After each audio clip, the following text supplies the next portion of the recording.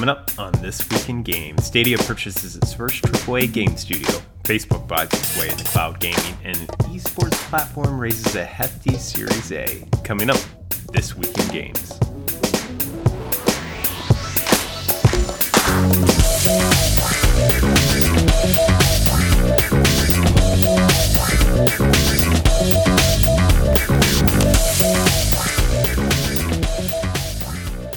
It's that time of the week for your video game industry news rundown. I'm your host, Eric McConnell, and we are deep into the holiday season. I mean, so much so, it's kind of like the This Week in Games before Christmas, if you will. You would think nothing would be stirring in the game industry, not even a mouse, but you would be wrong. We had a surprising number of acquisitions and announcements this week, so let's kick it off. Tencent's foray into cloud gaming soft launches in China. So PC gamers in select major Chinese cities will be able to play Blade and Soul, Path of Exile, Fortnite, and NBA 2K Online 2 if they sign up for the open beta for Tencent Start. Tencent Start being the name of Tencent's cloud gaming platform. NVIDIA has been tapped to power the service from a component standpoint. Also, this shouldn't be confused with Tencent's WeGame, WeChat's mobile cloud gaming service, as these two are separate offerings. So, interesting enough, you can kind of see like WeGame is more casual games, more mobile games. Tencent Start is more console and PC games. And Tencent Start is where they're offering non-Tencent games. WeGame seems to be only Tencent-owned games or Tencent-invested studios. At first glance, kind of the segmentation of these two services seems rather strange, but I think we as non-Chinese people kind of forget how big Tencent is in China and how WeChat's experience from a thought standpoint there. For many Chinese people, WeChat is the internet. Like, it's the interface to the internet. The internet isn't browsers and these like software as a services and all these like entry points. It's WeChat. So Tencent needs to continue to keep WeChat as a curated experience and as thought of as the OS for the internet. Tencent Start is catering to more hardcore gamers, as WeChat is to more like a broad audience. Tencent Start is clearly target towards PC gamers. And remember, China doesn't really have the console market. So anyone who plays PC games is like kind of more hardcore. And anyone who plays mobile games is kind of quote unquote more casual, even though there's like mixture between the two. So pretty interesting. I don't know. I still think the separation is pretty strange. But I guess from their point of view, people who are going to game on WeChat probably aren't the same people who are going to game at like a cyber cafe or something. Maybe that's it. I don't know. All right, next up. A new esports federation is announced with strong backing. So Global Esports Federation looks to become the new voice and authority for worldwide esports movement. Backed by Tencent, members of various Asian Olympic councils, and CEOs of esports organizations, the Global Esports Federation will have to compete with existing esports governing bodies like the European Esports Federation and International Esports Federation. Okay, I mean, I guess with esports being considered for Olympics, I think they're going to demo a couple. So they do these sport demoings in the Olympics. You know, kendo was demoed at one point. And they kind of test the waters. And I think, you know, along with rock climbing and some more physical sports, for the first time, they're going to demo esports in the Olympics. So it makes sense that there's a giant number of organizations trying to be the governing body for that esport. This happens in many, many other sports, like within judo and taekwondo. There are multiple kind of like federations or associations trying to vie to be kind of the arbitrator of Olympic competition and the person who decides rules and which teams and people go for that sport and how they rank them. So makes sense that people are doing this for esports. Makes also sense that like Olympic councils like the Singapore Olympic Council or people from the Chinese Olympic Council are going to kind of like jump on board with this as well to move this along. Tencent's probably going to tap their network to back it so that they can control this as well. It's going to be the Wild West. So this is just to be expected. Also, a small update on the most interesting mobile game system. Panic's Playdate will ship preview versions this month. So I've been very excited about this. Playdate is a black and white mobile game system that for $150, you get the kind of like mobile console and 12 games, one released each week. The system kind of looks like a Game Boy, but has additional features like a crank physical input. And I really want to get my hands on one of these. I'm really excited to see people put videos out the preview versions of them. And I think from a standpoint, my standpoint, is this going to produce some of the most unique and fun games we've ever seen on portable consoles. I'm a strong believer that kind of the more constraints crazy designers have, the more creative they become. So having a black and white game system with all these wacky input vectors, sign me up. This sounds awesome. All right, let's get to business news. This week was mostly business news. This is what you came here for. Let's kick it off. Google Stadia acquires Typhoon Studios. So we all knew this was coming, a series of acquisitions by Google Stadia's department to fill the knowledge gaps of game development that tech giants like Google lack. People hearing this may ask, who's Typhoon Studios? What have they made? Why did Google buy them? It makes perfect sense when you break down all the details, though. Typhoon Studios is a Montreal-based studio. Google's first Stadia development headquarters is in Montreal. Stadia Games and Entertainment VP Jade Raymond is also based out of Montreal. Bam, there's one reason to buy them. Typhoon Studios currently sits at 26 employees with vets from Ubisoft, EA, and WB Games. Most notably, Alex Hutchinson, who was the creative director on Assassin's Creed 3 and Far Cry 4, as well as Reed Schneider, who was the executive producer on Batman Arkham Knight. Now, Google has an army of top university-educated software engineers that come from MIT, Carnegie Mellon, and Stanford, product managers and program managers from the same, but it lacks executional experience that is required to really deliver a quality game. Like how you make a top quality game within a reasonable time is not how you make top quality software. They're wildly different. In most games, I think people would be surprised, are held together by like glue and toothpicks and not held together by like thoroughly crafted out thoughts, because games change so much in development and things have to get like rushed and so on that it's more about like what the end product is, not how you made it. Whereas, software that needs to be the foundation or architecture for something that lasts 10 years has to go the other way.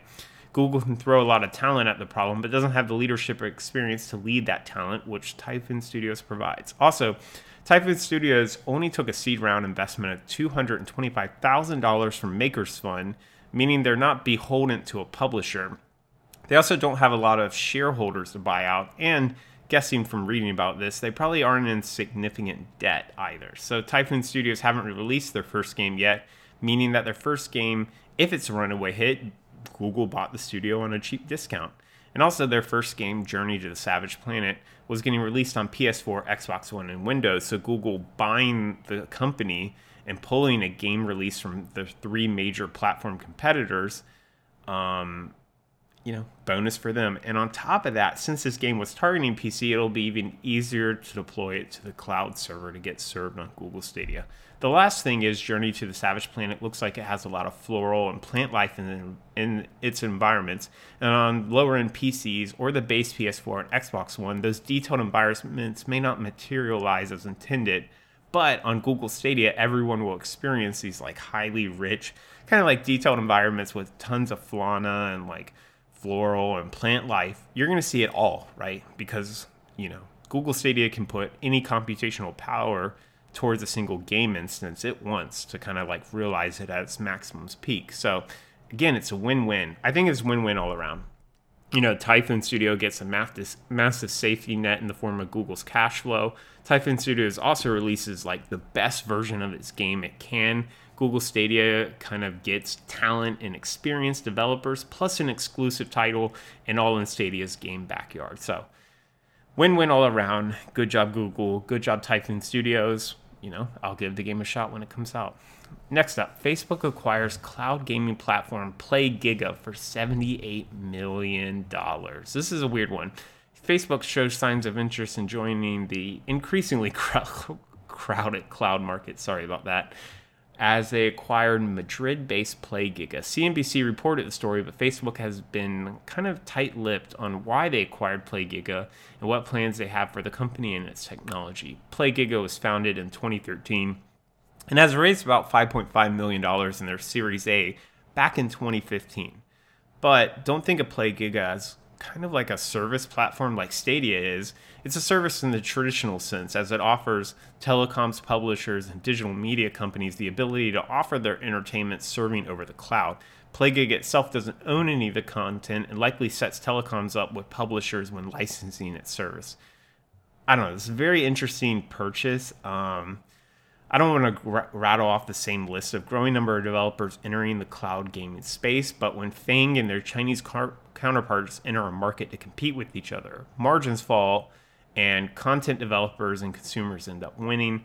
The fact that Facebook's coming in here means some number cruncher at Facebook actually said that, hey, like Stadia flopped and this is a major opportunity. And so if you have Facebook, Google, Amazon, probably not Apple, and then companies like Tencent, maybe even NetEase, you have EA, you have possibly Ubisoft and other companies competing in this. I mean, this is going to get crazy. This is going to get crazy. And it's pretty interesting. And it'll be one of the few fronts that you see all these major companies compete at once. And, I don't see any game company being able to fight like an Amazon or Facebook or Google or Tencent on margins. So they're all going to get aggregated up and some major deals are going to get done next year. That's a 2020 prediction from me to you guys. Next up, Network acquires the mobile game Funko Pop Blitz. And that's Network with a 3 instead of the first E in Network. In a move that seems somewhat out of nowhere, developer turned publisher Network acquires a Funko Skin Match 3. Funko are those little action figures. They come in the boxes. They're white. You see them on programmer and engineer's desk all over the world. Network, mostly known as the developer of Puzzles and Dragons clones Legendary, raised $40 million for its publishing outfit, has now purchased Funko Pop Blitz from the now defunct Universal Games, a digital platform. Not much of a strange move, to be honest, if you think about it. Network probably liked what they saw in their numbers and thought they had live experience to take those numbers to the level that Legendary is at, and both being match 3 kind of variants doesn't hurt either. Universal, I announced like a month ago that they shut down their games and digital platforms company, so Funko Pop Blitz probably was just looking for a home. Seems logical all around. Next up, Embracer Group, formerly known as THQ Nordic AB, acquires Tarsier Studios. So Sweden-based Tarsier Studios is best known for the Little Nightmare series, and the PSVR game Static has been acquired by the Embracer Group, which is the holding company that owns THQ Nordic, Koch Media, and Coffee Stain. So for $10.5 million, the Embracer Group gets 65 employees, the IP to all of Tarsier Studios games, but does not get the publishing rights to Little Nightmares due to contracts with Bandai Namco that were signed before the acquisition. Interesting to me, this acquisition is going to sit under the Embracer Group and not THQ Nordic, when THQ Nordic normally holds most of these acquisitions. They have a large amount of game studios under them. I don't know if it's like the parent group, the Embracer Group, seeing the value of Tarsier Studios as being kind of above these other studios, or if this was part of the deal, or there's some kind of like monetary reasons for tax write-offs or something.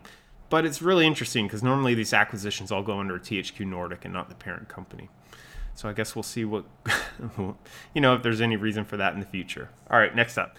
Animoco Brands acquires Inway, developers of Power Rangers, Fight for the Grid, and Legacy War. So, not out of the blue either. Mobile developer and publisher Animoco Brands is mostly known for IP branded mobile games such as like all of the Mattel games and cartoon branded games for Garfield, Astro Boy, and Doraemon, which is like this very famous, I think it's like a blue cat dog thing. I don't know. Go look it up online. Has acquired branded mobile fighting game developer based off of Power Rangers, Inway.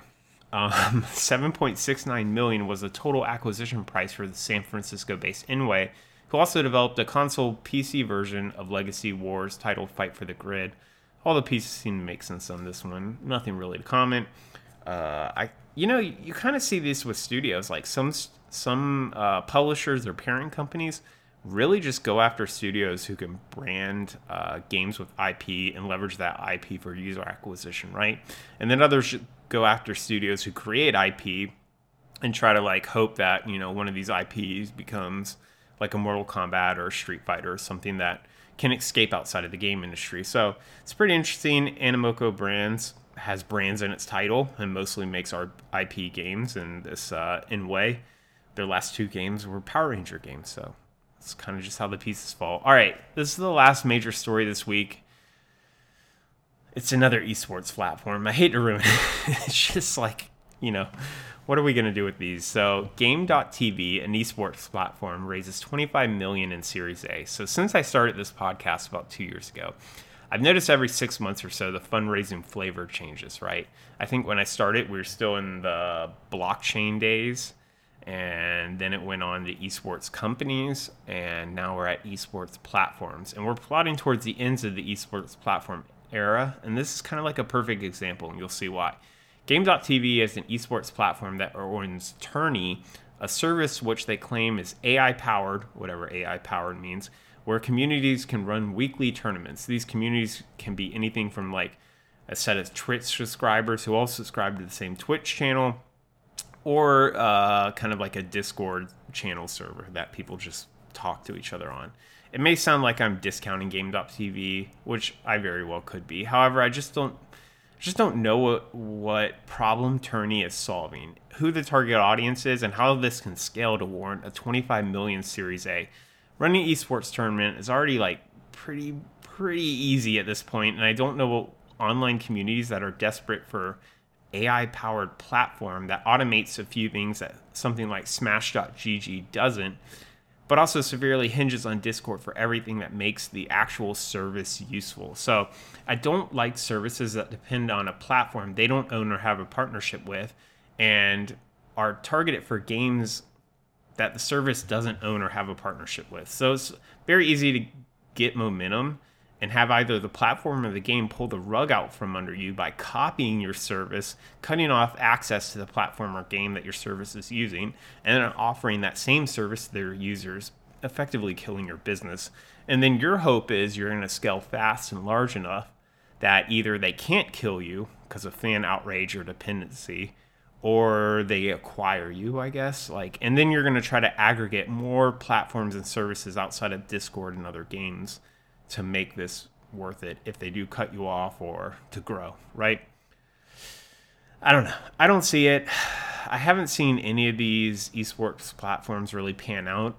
I don't know what their P&L is. Maybe they do make 25 million back, but it'd be hard for me to see them make 2 billion, for example, back. And I say this with like esports, tournament organizers, esports everything, right? Within esports, really, whoever made the esports game has all the power, and the other one is whoever runs the platform which the esports takes place on also has the power. So, maybe PlayStation has some power over Street Fighter, right?